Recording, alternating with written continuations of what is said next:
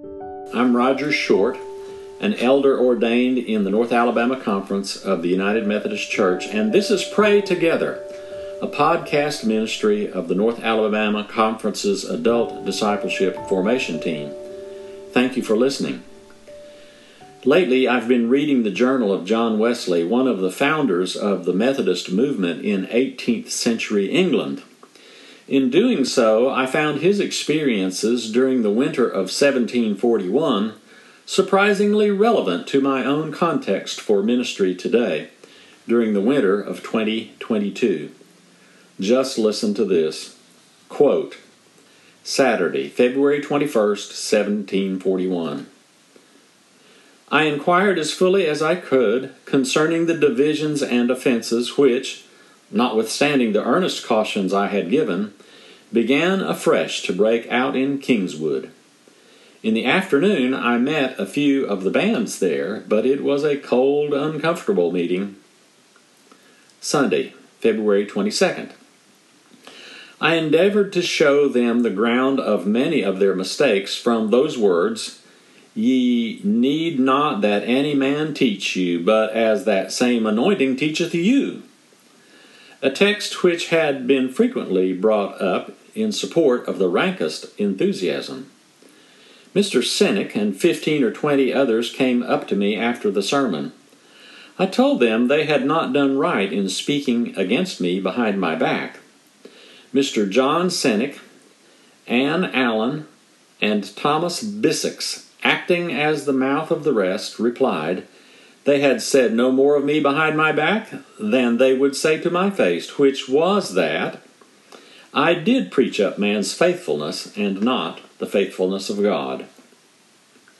In the evening was our love feast at Bristol, in the conclusion of which, there being mention made that many of our brethren at Kingswood had formed themselves into a separate society, I related to them at large the effects of the separations which had been made from time to time in London, and likewise the occasion of this, namely, Mr. Sennick's preaching other doctrine than that they had before received.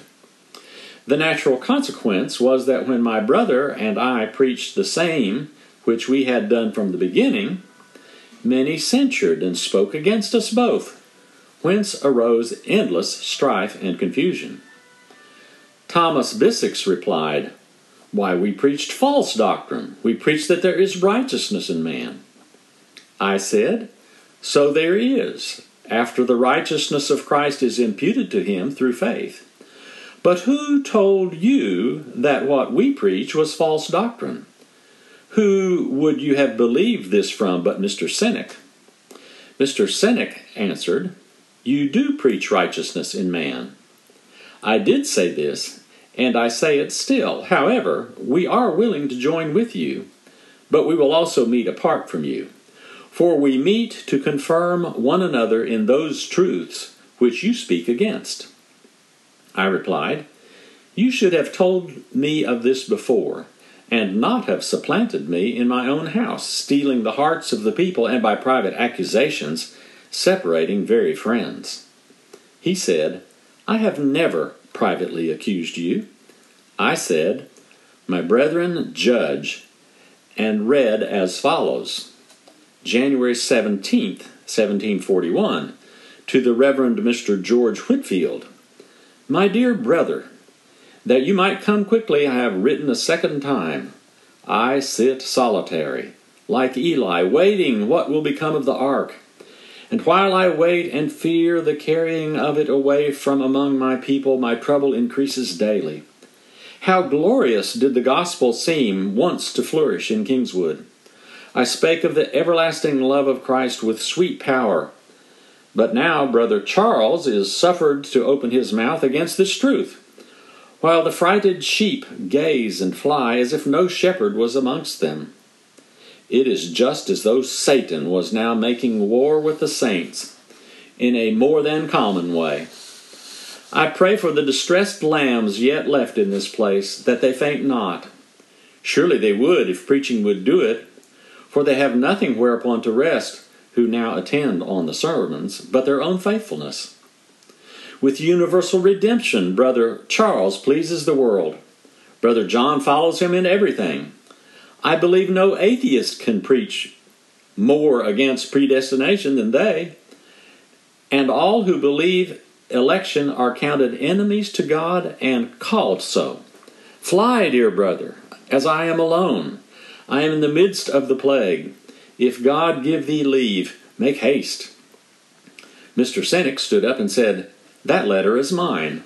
I sent it to Mr. Whitfield, and I do not retract anything in it, nor blame myself for sending it. Perceiving some of our brethren begin to speak with warmth, I desired he would meet me at Kingswood on Saturday, where each of us could speak more freely, and that all things might sleep till then. As a side note, when he wrote, some of the brethren began to speak with warmth, I think he meant they were getting hot under the collar. To continue the journal reading, Tuesday, February 24th. The band's meeting at Bristol, I read over the names of the United Society, being determined that no disorderly walker should remain therein. Accordingly, I took an account of every person to whom any reasonable objection was made, who was not known to and recommended by some on whose veracity I could depend. To those who were sufficiently recommended, tickets were given on the following days. Those would be tickets to be admitted to society and band meetings in the future. Most of the rest I had face-to-face with their accusers, and such as either appeared to be innocent or confessed their faults and promised a better behavior were then received into the society. The others were put upon trial again, unless they voluntarily expelled themselves. About 40 were by this means separated from us, I trust, only for a season. Saturday, February 28th. I met the Kingswood bands again and heard all who desired it at large, after which I read the following paper. By many witnesses, it appears that several members of the band society in Kingswood have made it their common practice to scoff at the preaching of Mr. John and Charles Wesley, that they have censured and spoken evil of them behind their backs, at the very same time they professed love and esteem to their faces, that they have studiously endeavored to prejudice other members of that society against them, and in order thereto have belied and slandered them in diverse instances. Therefore, not for their opinions, nor for any of them whether they be right or wrong, but for the causes above mentioned, namely, for their scoffing at the word and ministers of God, for their tale-bearing, backbiting, and evil speaking, for their dissembling, lying, and slandering, I, John Wesley, by consent and approbation of the Band Society in Kingswood, do declare the persons above mentioned to be no longer members thereof. Neither will they be so accounted until they shall openly confess their fault, and thereby do what in them lies to remove the scandal they have given. At this they seemed a little shocked at first, but Mr. Sennick, Thomas Bissix, and Ann Allen soon recovered, and said they had heard both my brother and me many times preach popery. However, they would join with us if we would, but they would not own they had done anything amiss. I desired them to consider of it yet again, and give us their answer the next evening. The next evening, March 1st, they gave the same answer as before. However, I could not tell how to part, but exhorted them to wait yet a little longer and wrestle with God, that they might know His will concerning them. Friday, March 6th. Being still fearful of doing anything rashly or contrary to the great law of love, I consulted again with many of our brethren concerning the farther steps I should take. In consequence of which, on Saturday, March 7th, all who could of the bands or society being met together, I told them open dealing was best, and I would therefore tell them plainly what I thought, setting all opinions aside, had been wrong in many of them, namely, 1. Their despising the ministers of God and slighting his ordinances. 2. Their not speaking or praying when met together till they were sensibly moved thereto. And 3. Their dividing themselves from the brethren and forming a separate society. That we could not approve of delaying this matter because the confusion that was already increased daily. That upon the whole we believe the only way to put a stop to these growing evils was for everyone now to take his choice and quit one society or the other. Thomas Bissix replied, "It is our holding election is the true cause of your separating from us." I answered, "You know in your conscience it is not. There are several predestinarians in our societies, both at London and Bristol. Nor did I ever yet put any one out of either because he held that opinion." He said, "Well, we will break up our society on condition you receive and employ Mr. Sennick as you did before." I replied, "My brother has wronged me much, but he doth not yet say, 'I repent.'" Mr. Sennick said, "Unless in not speaking in your defense, I do not know that I have wronged you at all." I rejoined, "It seems then nothing remains but for each to choose which society he pleases." Then after a short time spent in prayer, Mr. Sennick went out, and about half of those who were present with him. Sunday, March the 8th. After preaching at Bristol on the abuse and the right use of the Lord's Supper, I earnestly besought them at Kingswood to beware of offending in tongue, either against justice, mercy, or truth. After the sermon, the remains of our society met, and we found we had great reason to bless God, for that after 52 were withdrawn, we had still upwards of 90 left. Oh, may these at least hold to the unity of the Spirit in the bond of peace. Unquote. That's the end of the section of the journal I want to read. So, within the original Methodist movement, contentiousness, confusion, and division swept through the bands and societies from time to time.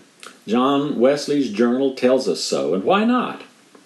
The history of Christianity is thoroughly punctuated with stories of strife among the followers of Jesus Christ, and with many instances of such conflicts leading to mutual separation. In 1534, for example, a couple of hundred years before the Wesleys lived, the Church of England, to which the Wesleys later belonged, separated from the Roman Catholic Church. Similarly, the names Roman Catholic and Eastern Orthodox came to identify the Western and Eastern divisions, respectively, of the one universal church following the Great Schism of 1054.